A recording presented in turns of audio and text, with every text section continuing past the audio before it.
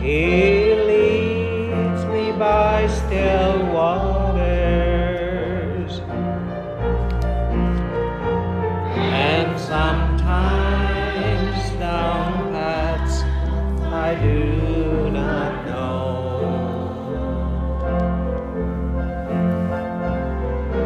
Sometimes He leads me through the valley,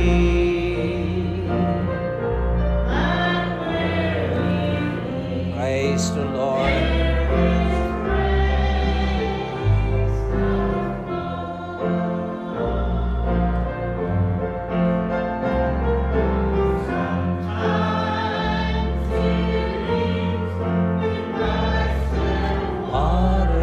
Waters,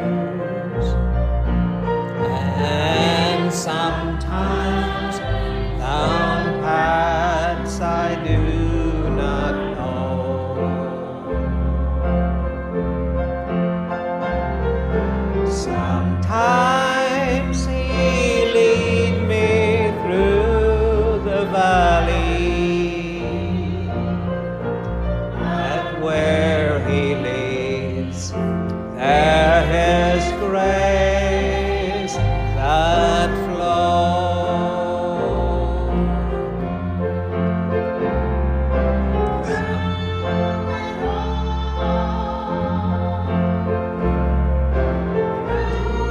It all I've learned to trust in Jesus. I learned to trust in God through it all.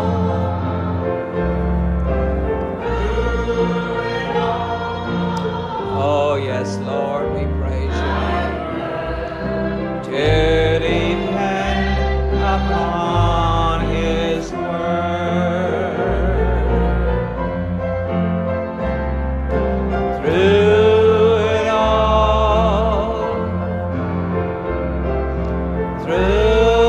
all, I've learned to trust in Jesus. I've learned to trust in God. Through it all, yes, we praise your name tonight, Father. Bless your wonderful name tonight, Father. Learn to depend upon His word.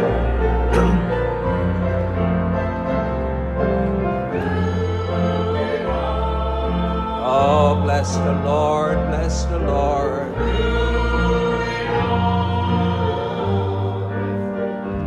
I've learned to trust in Jesus.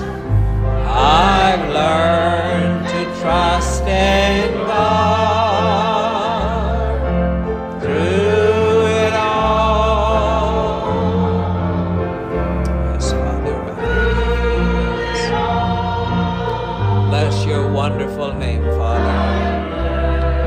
To depend upon His word.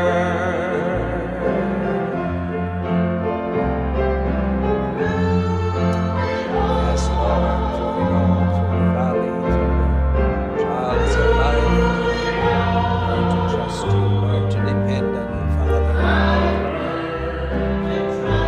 In Jesus, I learn to trust in God. Through it all,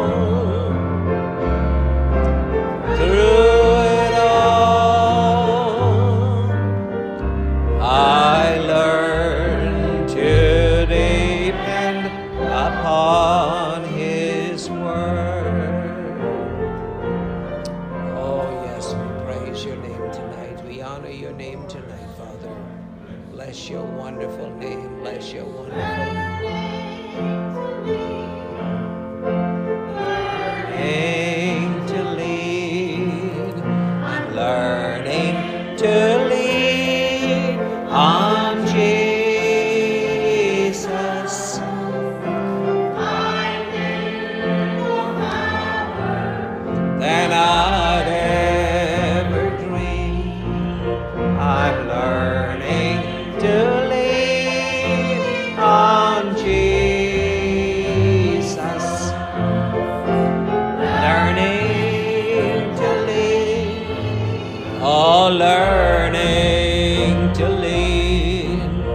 I'm learning to lean on Jesus.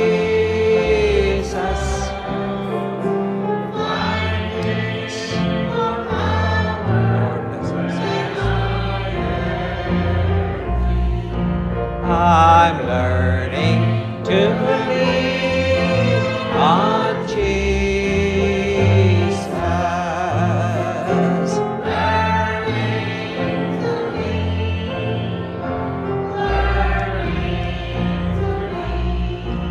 I'm learning to lean on Jesus,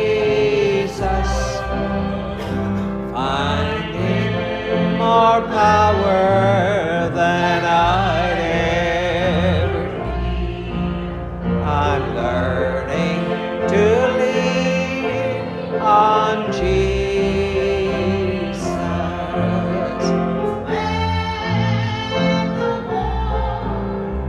It's over when the battles are won. Praise the Lord.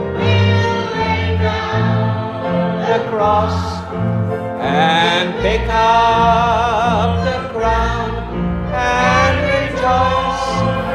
The victory's been won. Oh, when the war is over,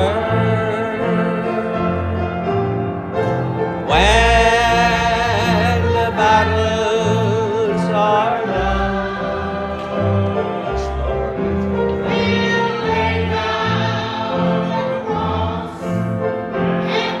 Up the crown and rejoice. It's been won.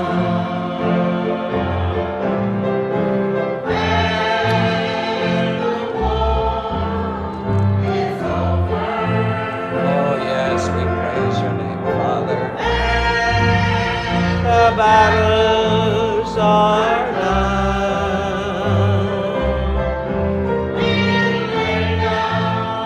The cross and pick up the crown. The victory's been won. Praise the Lord, praise the Lord. Can we sing, Jesus, you're the sweetest name I know?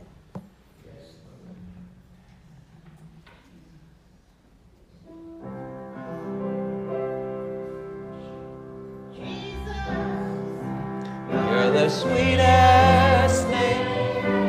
Oh yes, Lord, we praise your name tonight. And you're just the same as your lovely name.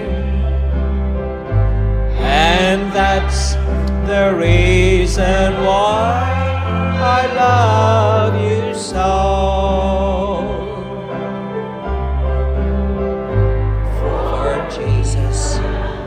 You're the sweetest name I know. Jesus, you're the sweetest name I know. Lord, you're just the same. Oh, we praise your name tonight. Honor your name, we adore your name tonight, Lord Jesus. We praise and we exalt you tonight. Why we love you so. Lord Jesus, you're the sweetest name we know.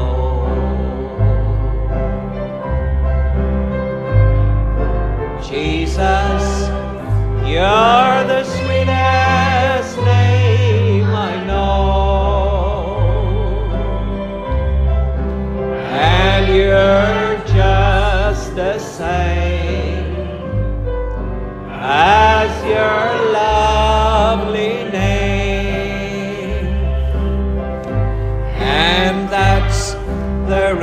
reason why I love you so.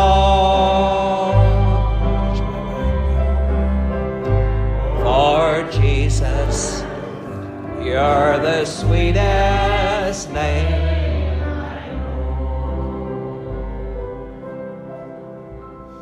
Lord Jesus, tonight we thank you for who you are. You are indeed the sweetest name we know. Your obedience to your Father has been a great lesson to us. And tonight we ask that you'll be with us in this service by your Spirit. Challenge our hearts to follow your example. Let your mind be developed with our minds be turned into your mind.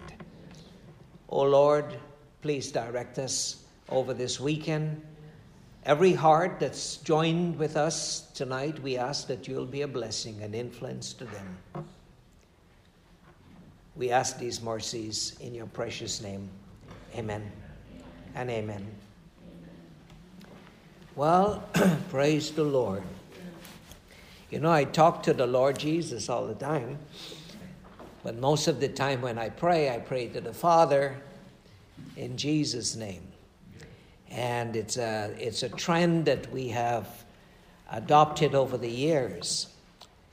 We're glad tonight to be in church, and I've got here a few things I'd like to say before we get into a short lesson tonight. And the first thing I'd like to say is that I appreciate Brother Joe McCormick, capturing these lessons.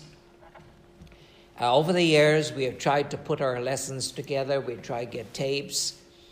This past week, I went in and started to go through a cassette library we have in the overflow and see what we need to keep and what we need to eliminate. If we need to keep something, then we'll duplicate it and store it in another method than using a cassette player. But Brother Joe was able to find this medium that even if you don't have Facebook, you can download Spotify on your device. You can use your cell phone or your iPad or your computer and download Spotify, and you type in My Gospel at Desmond Sing at My Gospel. And you'll find, as long as you get one of the messages come up, you'll be able to stream and find all the others. Almost 60, over 60 already on Spotify, and it's so convenient that you can get that. And I appreciate Brother Joe doing that and then writing a little caption of the message, very bold. I read through some of his captions, not critically, but I used to read it critically because he likes to boast me up.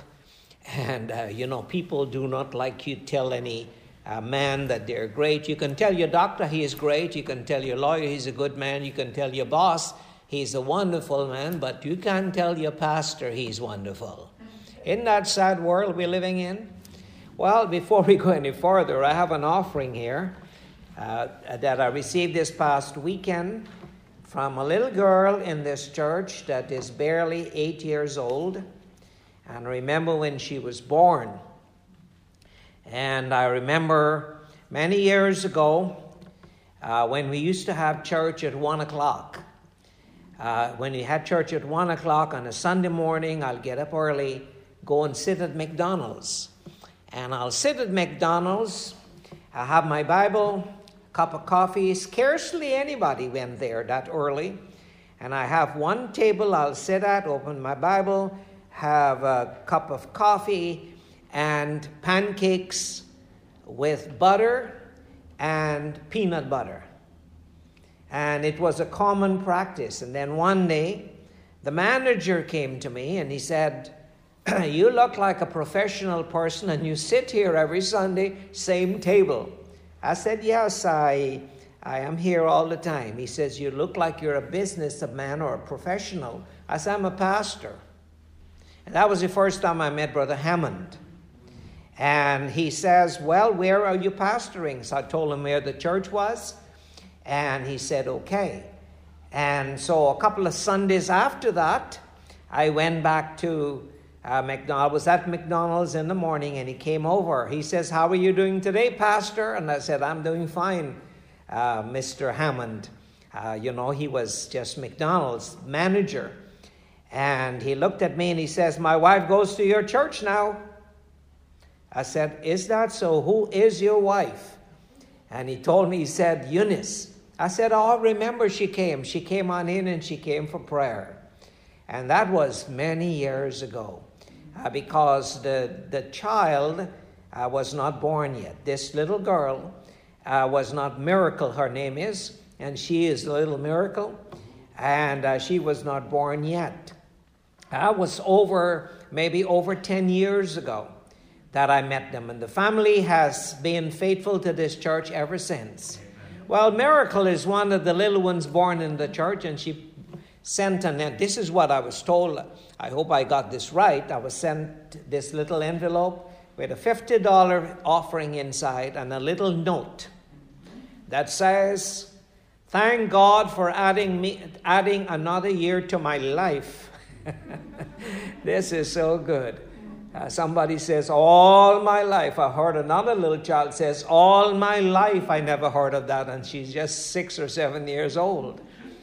I remember in Des Moines many years ago, we were there, and this little girl went to church the first day. I went to school the first day, the church school. And when she got into school the first day, she came home and she says, Mom, I don't know how long I can cope with this. First day in school. And here is Miracle's little gift. And she says, thank God for adding another year to my life. I'm so grateful. Thank you, Lord. Prayers for me. And it's from Miracle. And we give God thanks for that. Amen. Little miracles like this is wonderful. It is important for us to understand that God is a great king. The Bible tells us God is a great king. And when we try to comprehend why is it that this great king that owns the cattle on 1,000 hills, and he says all the gold and all the silver and all the riches in the fields are mine, saith the Lord. Why would he ask his people to bring tithes into the storehouse? Why would he do that? Why would he want you to pay tithes into the church? Why would he want offerings to be given to him? Well, I'll tell you why. Because your offering and your tithes does not add 1 inch to God's stature. It does not make God all excited. No, God is perfect in himself. He does not need you to make him happy. He is complete happiness. He does not need you or I to give him joy. He is joy in totality. When we read the Bible is not written for God. So when it says the eyes of the Lord go to and fro across the whole earth, how big is his eyes? See, the Bible is written for us human beings. And when it's written in a language that finite minds can understand, it gives us a better understanding. But in reality, the Father dwells in a light which no man, Einstein, or any other great scholar can never comprehend. And it is sad that today we have institutions in the world that would like to put God under scrutiny. And tonight we're going to have a study of God. Well, really and truly, are you going to study he that is unsearchable? He that is beyond man's knowledge? He that dwells in a light and an understanding that a man cannot even approach unto? The brightest man in this world and the smartest man using up 100% of his intelligence is just a drop in the Atlantic Ocean to what God is. And that's giving man some credit. He is invisible. His ways cannot be searched out. And that is why we're glad that he sent us his son.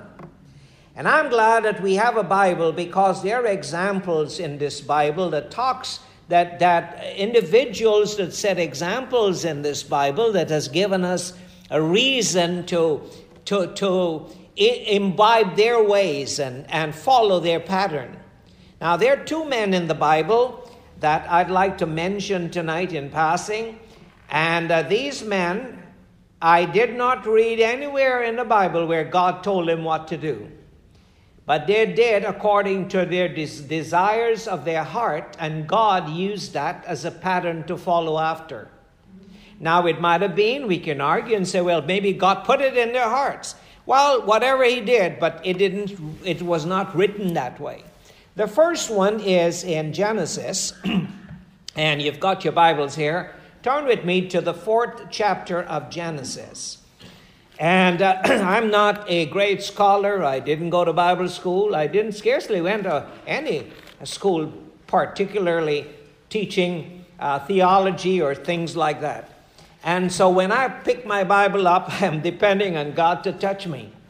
Last service we had, I told this church, there are times when I feel I have the gift of knowledge. Amen. Not man's knowledge, God's knowledge. And sometimes I sit I stand at the pulpit, or I sit down here talking to you, and thoughts come into my head that I did not even know existed. And it's been like that. And sometimes I blow it. Sometimes I just get in the way and I yap, and nothing. I tell them not to keep the tape or not to even keep the message. But a lot of times, I would say 80% of the times when I stand up to preach, God has honored me, not because I fasted and prayed and got God in a corner. No, I'm weak and helpless, and it takes God to do this. Well, here in Genesis, and I might, if I make statements that you find it very hard to comprehend, well, in time you might understand, because I believe God has called me to the ministry. And when I preach a message, don't reject it first. Ponder about it before you reject it. A message I might preach might contradict years of tradition from your ancestors, from religious traditions, from individuals that said something for years. When I was growing up, I heard a statement. Someone says, it says, we were born in sin and shapen in iniquity, and in sin did our mothers conceive us. And we say that. Did you ever hear that statement? We were born in sin, shapen in iniquity, and in sin did our mother conceive us. And we say that because somebody said that. We didn't have time to go read it. And when you really go and check it out, it does not say exactly what we say. For years, as a young man growing up, I heard a preacher says, the Bible says, one sin shall not enter heaven. Now, even though I know logically that's true, the Bible does not say that specifically. And there are things that we have said because somebody said it. Now, what about saying something the Bible said? Like, for example, I will lift up mine eyes unto the hills, from whence cometh my help. So when I read that scripture, for years I preached and used that. We love to use that scripture. But I felt that thing that was whoever wrote it down did not do justice to it. Because God was telling Israel not to lift up their eyes onto the hills, because the hills were where the pagan altars were. He wanted them to lift up their eyes onto Him, from whence cometh their help, and not to the hills. And so when you really look at these things, you can't always just say it because everybody else say it. No, I have to weigh it carefully, because I'm preaching to some people that if I tell you the wrong information, you'll be heading in the wrong direction. All right? And so when I'm looking at Genesis, the strange thing about Genesis and the creation, and I'm going to say this very quickly and pass. So the strange thing about the creation is that Moses, this was many, many years before Moses existed. Many years. I'm not sure exactly how many years, but it will be approximately, let's see here. Moses came on the scene in early Exodus, isn't that right? We look at Moses. here in Exodus, we're looking at Exodus, it says 18th century BC. Well, instead of coming to days and years, let me say Moses lived long after Genesis. And Moses is writing, if this was what he wrote, he's writing about the creation. And when I carefully look at this creation document, I'm finding three different descriptions of creation. I'm not here to debate that, but I'm looking at this, and they say they have three different descriptions of creation. And so I'm concluding that Moses, he got this information from traditions that was passed on to him. Long ago, before they wrote history, they used to sing history, and songs were used. Like for example, the first part, it tells us, in the beginning, God created the heavens and the earth. And I'm looking at this, and it sounds like a song, almost. And it says, and it repeats the same thing. And it says there, if my Bible can find up here, there. And God, it says in verse 3, and God says, let there be light, and there was light. And God saw the light, that it was good. And God divided the light from the darkness, and God called the light day, and the darkness he called night, and the evening and the morning were the first day. And you find when he goes to the second day, and the evening and the morning were the second day. He goes to the third, and the evening and the morning. It's not Moses' style of writing. When you read Moses' writing, his style of writing is not there. I wish I was back there to find out from Moses where he got this information. Did God give him? Where he got it? Why are there three different descriptions of creation here? Chapter 1, run all the way down to chapter 2 and verse 3. And then it goes back again and starts a second description. It says, these are the generations of the heaven and earth. When they were created, in the day that the Lord God made the earth and the heavens. And this is the second description. It seems to be the longest description. And it runs all the way up to chapter 5. When it says, this is the generation, chapter 5, verse 1, of Adam. In the day that God created man, in the likeness of God made he him, male and female created he them, and blessed them, and called them Adam. It looks like a little bit a contradiction to each description, because he called them both Adam here in this third description, and in the day that they were created. The first description gives us 7 days, and I believe in the 7-day description because Paul and some of the other New Testament writers refer to the 7-day creation. And maybe they're all describing the same thing, but different persons are describing it differently, like Matthew, Mark, Luke, and John. Each one has its own slant to describing things. But that's not what I want to bring your attention. I want to bring your attention to the second description here and chapter 4. And it says here, and Adam knew his wife Eve, and she conceived and bare Cain, and said, I've gotten a man from the Lord. And she again bare his son. Now, the Bible has a way of describing birth. It would say, and Adam knew his wife. It means they had a relationship, and she bore a son.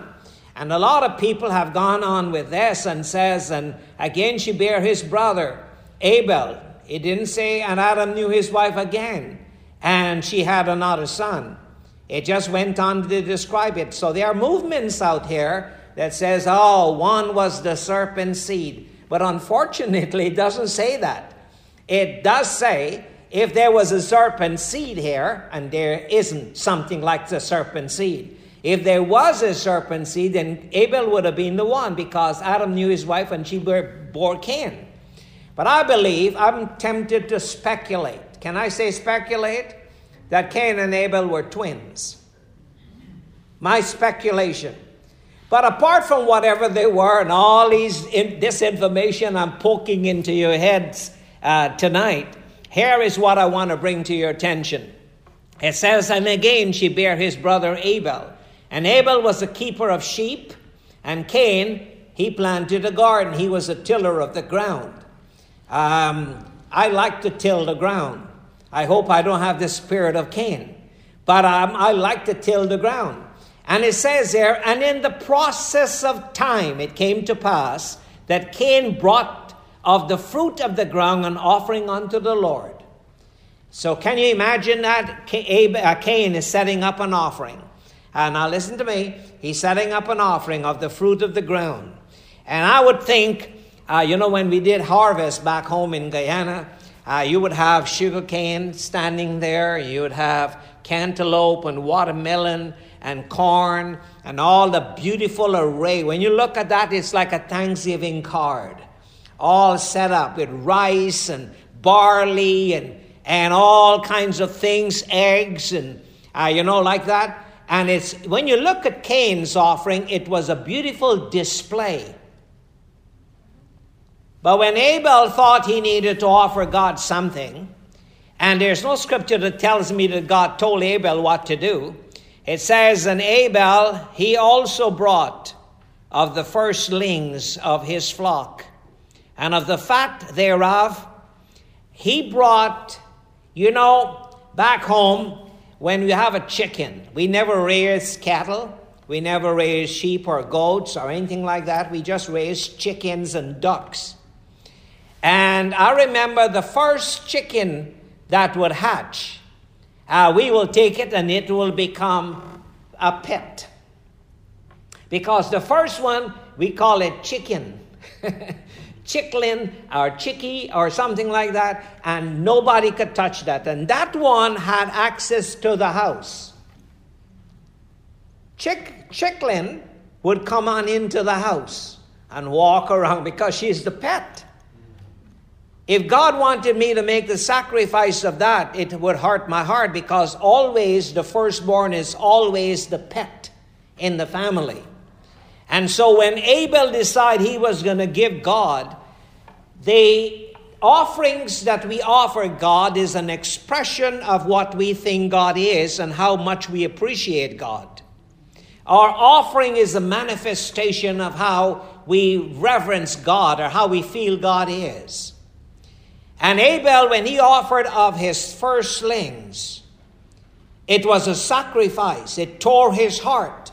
But he felt, if I love this, then I'm going to give this to God. And an offering, and that is why I look at this little offering here tonight, and that's an expression of love and appreciation for God.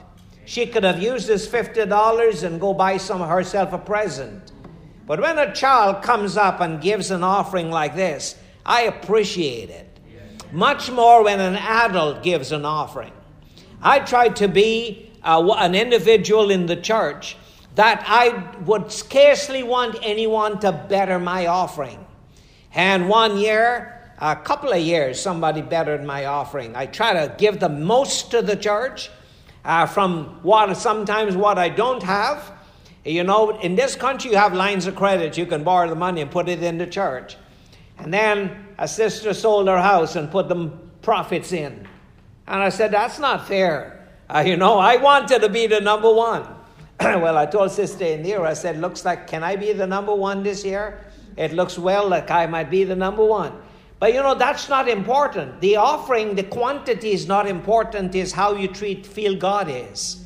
How you honor God. God does not need us to just put him on a pedestal. He always is on a pedestal. You need to put him on a pedestal in your heart. And I need to put him. Abel placed God on a pedestal in his heart. What he did not lift God higher than God was. But God looked at that and he appreciated. He appreciated the offering that Abel gave. And it says, the Lord and Abel, he also brought of the firstlings of his flock and of the fat thereof, not something mangy. And the Lord had respect unto Abel and to his offering. Isn't that a beautiful word? I read a scripture that says the Lord is no respecter of person. But this time it turned God's attention. Do you know this became in Exodus? I think it might have been in Exodus chapter 13.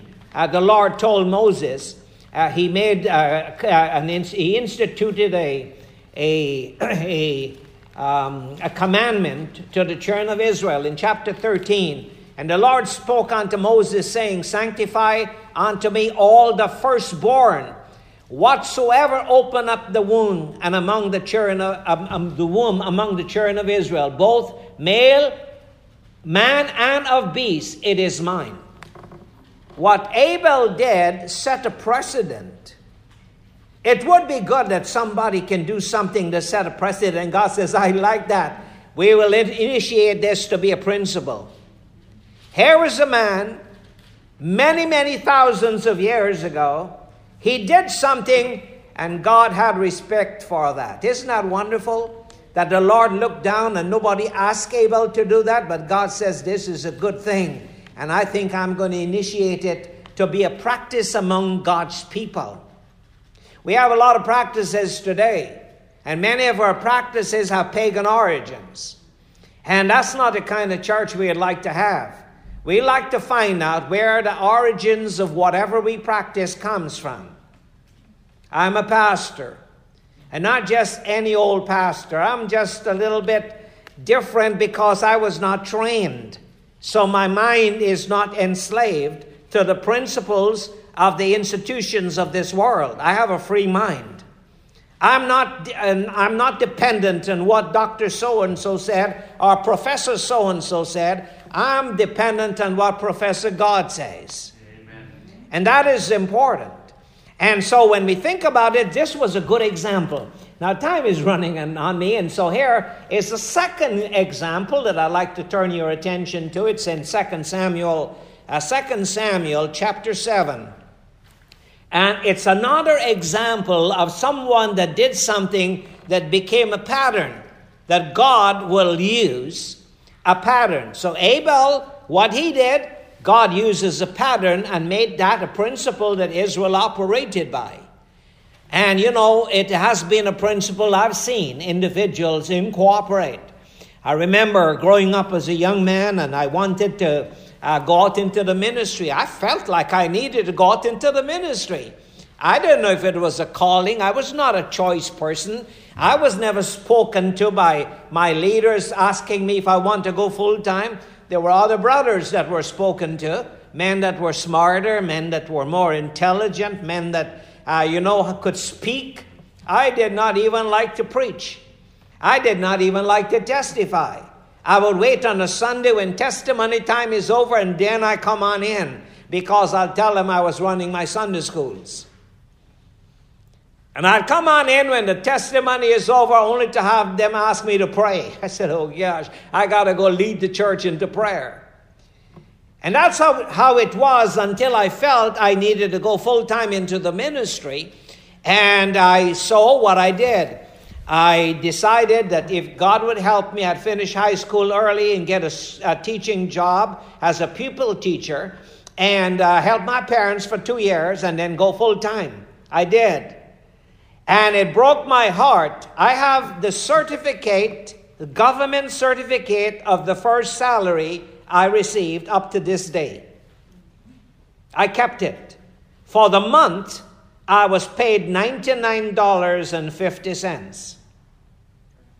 And that was big bucks. For the month, certificate, I still got it.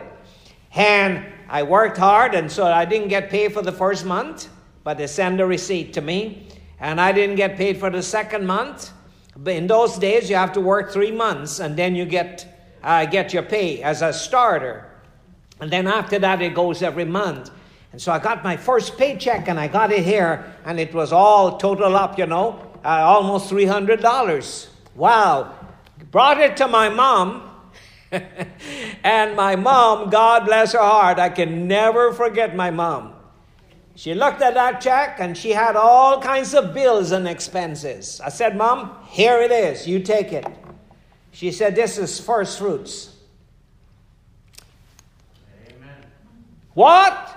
First fruits. What you mean first fruits? This go into the church.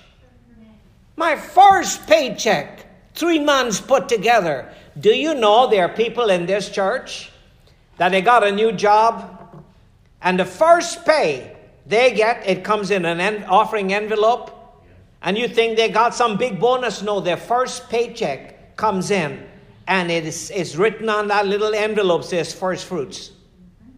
And they get fired from that job, and they would search around for another job, and they just got another job, lots of bills to pay, and then another offering envelope come in, and it says first fruits.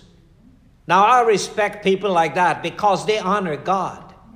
Well, here is a man called David, and the Bible says he's a man after God's own choosing, the margin says. Man's after God's own heart. And David, it came to pass in chapter 7, that when the king sat in his house, so the work of God must be carried on by sacrifices of the people. It takes money to run the government. It takes money to run a business. And a person that says the church is only asking for money is an ignorant person that doesn't understand that, like every other organization, the church needs to pay bills. But I'm not talking about a general offering. I'm trying to direct this to the hearts of everyone listening to this, and you need to understand that your offering is an expression of how great you think God is. And this is important. And David, he had a lot of battles. He was anointed king over Israel and had to run for his life because he was still a young man.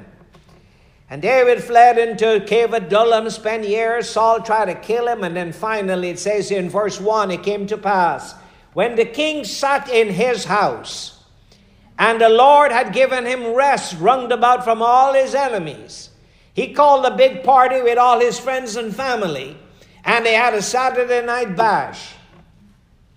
Is that in your Bible? Well, it's not in mine. It says that the king said, he sat there and he thought about things. And he called the prophet and he said to Nathan the prophet, see now, I dwell in an amazing house of cedar. But God is dwelling in a tent. Now you and I know God does not need a tent to dwell in or a house to dwell in. But God had to use that symbol and that object to direct his people's attention to where God was. That's why David said, I love the habitation of God's house and the place where his honor dwelleth. But can a house hold God?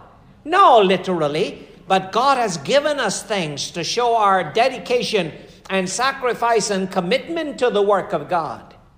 And so it says, and the king said unto Nathan the prophet, see now I dwell in a house of cedar, but the ark of God dwelleth within curtains. And Nathan said unto the king, go do all that is in thine heart, for the Lord is with thee. And it came to pass that night that the word of the Lord came to the prophet Nathan, saying, he says, go tell my servant David.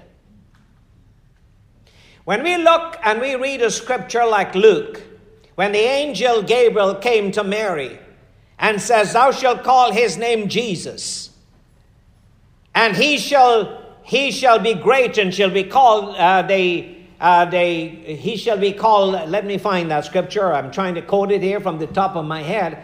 But he shall be in chapter 1 of Luke's gospel. It says here, and the angel said to Mary, fear not, Mary, for thou hast found favor with God. And behold, thou shalt conceive in thy womb and bear a son, and thou shalt call his name Jesus. And he shall be great and shall be called the Son of God the highest. And then the Lord goes on and says, and the Lord God shall give to him the throne of his father David. The kingdom throne will be called the throne of David. You want to find out? You need to go read the entire chapter 7 and the rest of chapters that follow that, and find out what did God see in David that made him so wonderful and his name became a pattern. Because David was the one that sat one day, and God did not ask for a house. He told him to build him a tent. And this is important because it shows what level did David put God on. He was sitting comfortable in his house. And sometimes I wonder how someone can sit comfortable at home when the rest of us are out here in church. And as it becomes closer to winter and winter months and cold months, how someone can sit down home in front of their fireplace and has an iPad and watch the service and say, well, I really don't care about the rest of them. You see, what we do, whatever we sow comes back. Listen, I'm not to force anybody. I don't believe in convincing a man against his will. Brother Goodwin says you do that, he'll be of the same opinion still. God must touch individuals' mind. Amen. And David here, the throne is called the throne of David. And it says, he shall reign over the house of Jacob forever, and his kingdom there shall be no end. Remember those words. Back here in 2 Samuel. And the Lord told Nathan, he says, go tell David. He says, whereas, verse 6, I have not dwelt in any house since the time I was brought up, since the time I brought up the children of Israel out of Egypt, even to this day, but have walked in a tent, in a tabernacle. God says, I didn't dwell in a house, I got a tent, a tabernacle. Everybody's got a house, I got a tabernacle. And God says, in all the places wherein I've walked with all the children of Israel, spake I a word with any of the tribes of Israel, whom I commanded to feed my people Israel, saying, why build ye not me an house of cedar? God says, I never ask y'all to build me a house. But you see, I don't need God to ask me. I walk out of somewhere and I see a man standing there. I told Chandra yesterday, I walked out of Dollarama because I was early to pick up Jeremiah from school. And I walked out and there was a man standing in the corner. He's not asking for anything.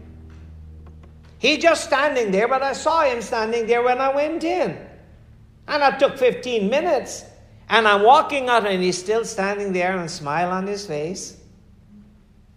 And I looked at him and I believe he was begging. But he was not asking. I walked over to him, opened my wallet, and he started to smile bigger. And I pulled out just a $5 bill. And that made his day. And the man says, oh my God, I'm so thankful. You know? And I didn't need God to tell me. Can we learn to have an ability to look around and see needs and fill it?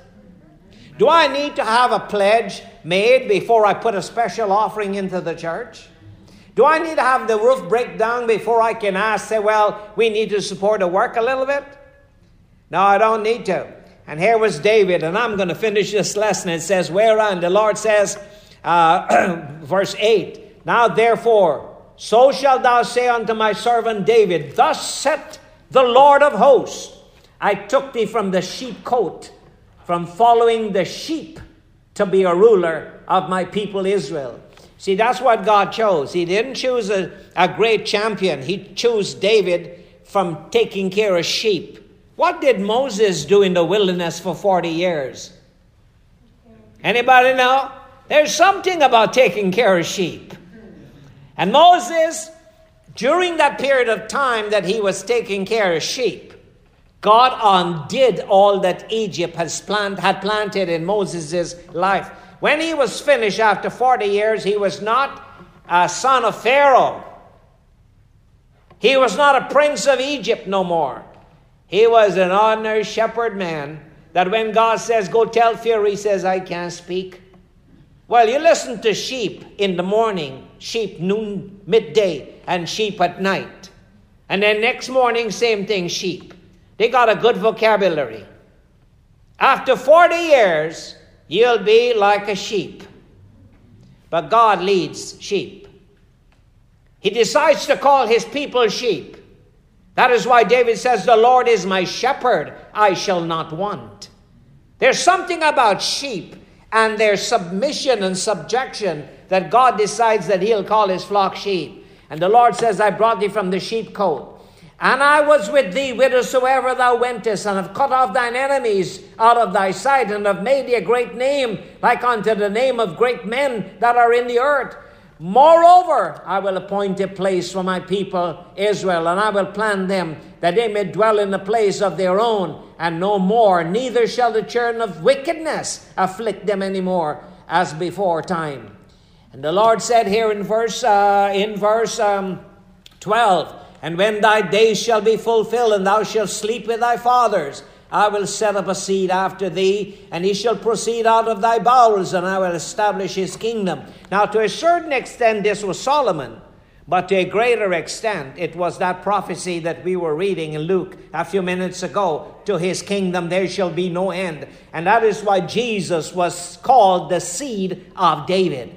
He was child of God, son of the highest, but he shall build again the tabernacle and sit on the throne of his earthly father David. David was a remarkable man. There's nothing you can do that would not develop your spirit. Don't give grudgingly. Don't give for someone to see. Don't do things for eye service. Well, I want them to see what I'm doing. No. Well, even when you pray, enter into your closet and close the door behind you and pray. And your Father that sitteth in secret shall reward you openly. And the Lord says, when thy days shall be fulfilled, I will set thy seed after thee, and he shall proceed out of thy bowels, and establish his kingdom. And he shall build an house for my name, and I will establish the throne of his kingdom forever. Now Solomon died, but this seed was a greater seed than Solomon. This prophecy had more than what Solomon could offer, because the kingdom is to be an everlasting kingdom. And when we learn to give to God, God will bless us. Now I want to turn your attention. I know I have just about 6 minutes left, but I want to turn your attention to the last book of the Old Testament. And I'm going to tell you something here tonight and leave it at that, because you look at the last book of the Old Testament, Malachi. The last prophet that came, Malachi, and he was maybe it was almost 400 years or 500 years. Brother Terry, how many years from Malachi to Matthew? 400. About 400.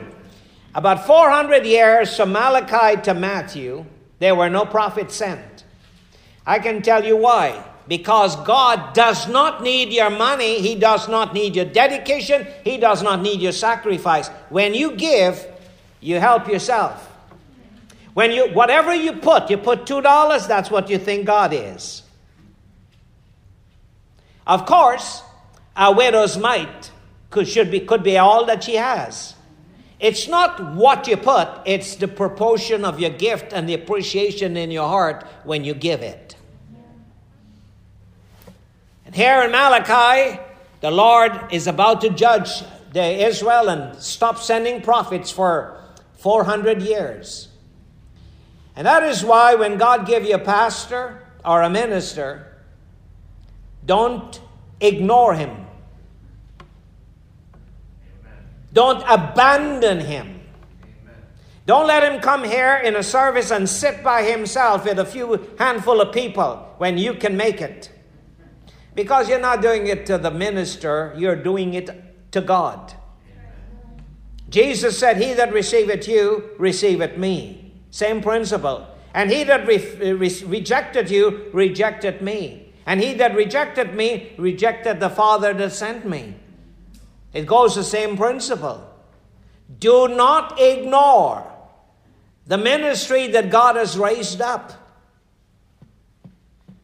And you might be full of a lot of religion, and you might ignore that John the Baptist, because he does not dress like the rest of everybody. He does not conform to the principle of the traditions of our forefathers.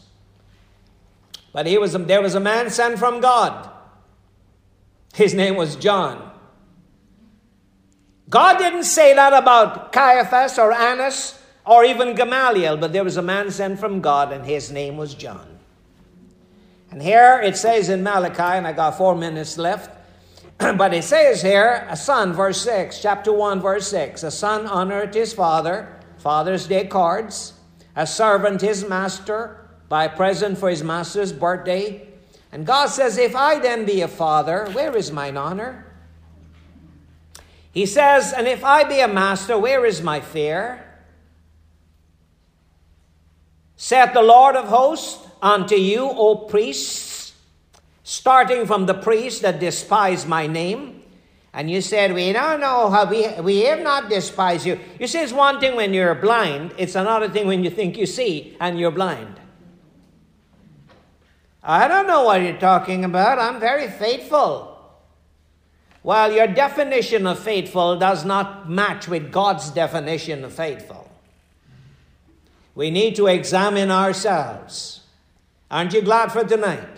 And it says, the Lord says, He says, you offered polluted bread. You got some extra bread, Chan? It's not polluted. It's running mildew. Take it to the pastor.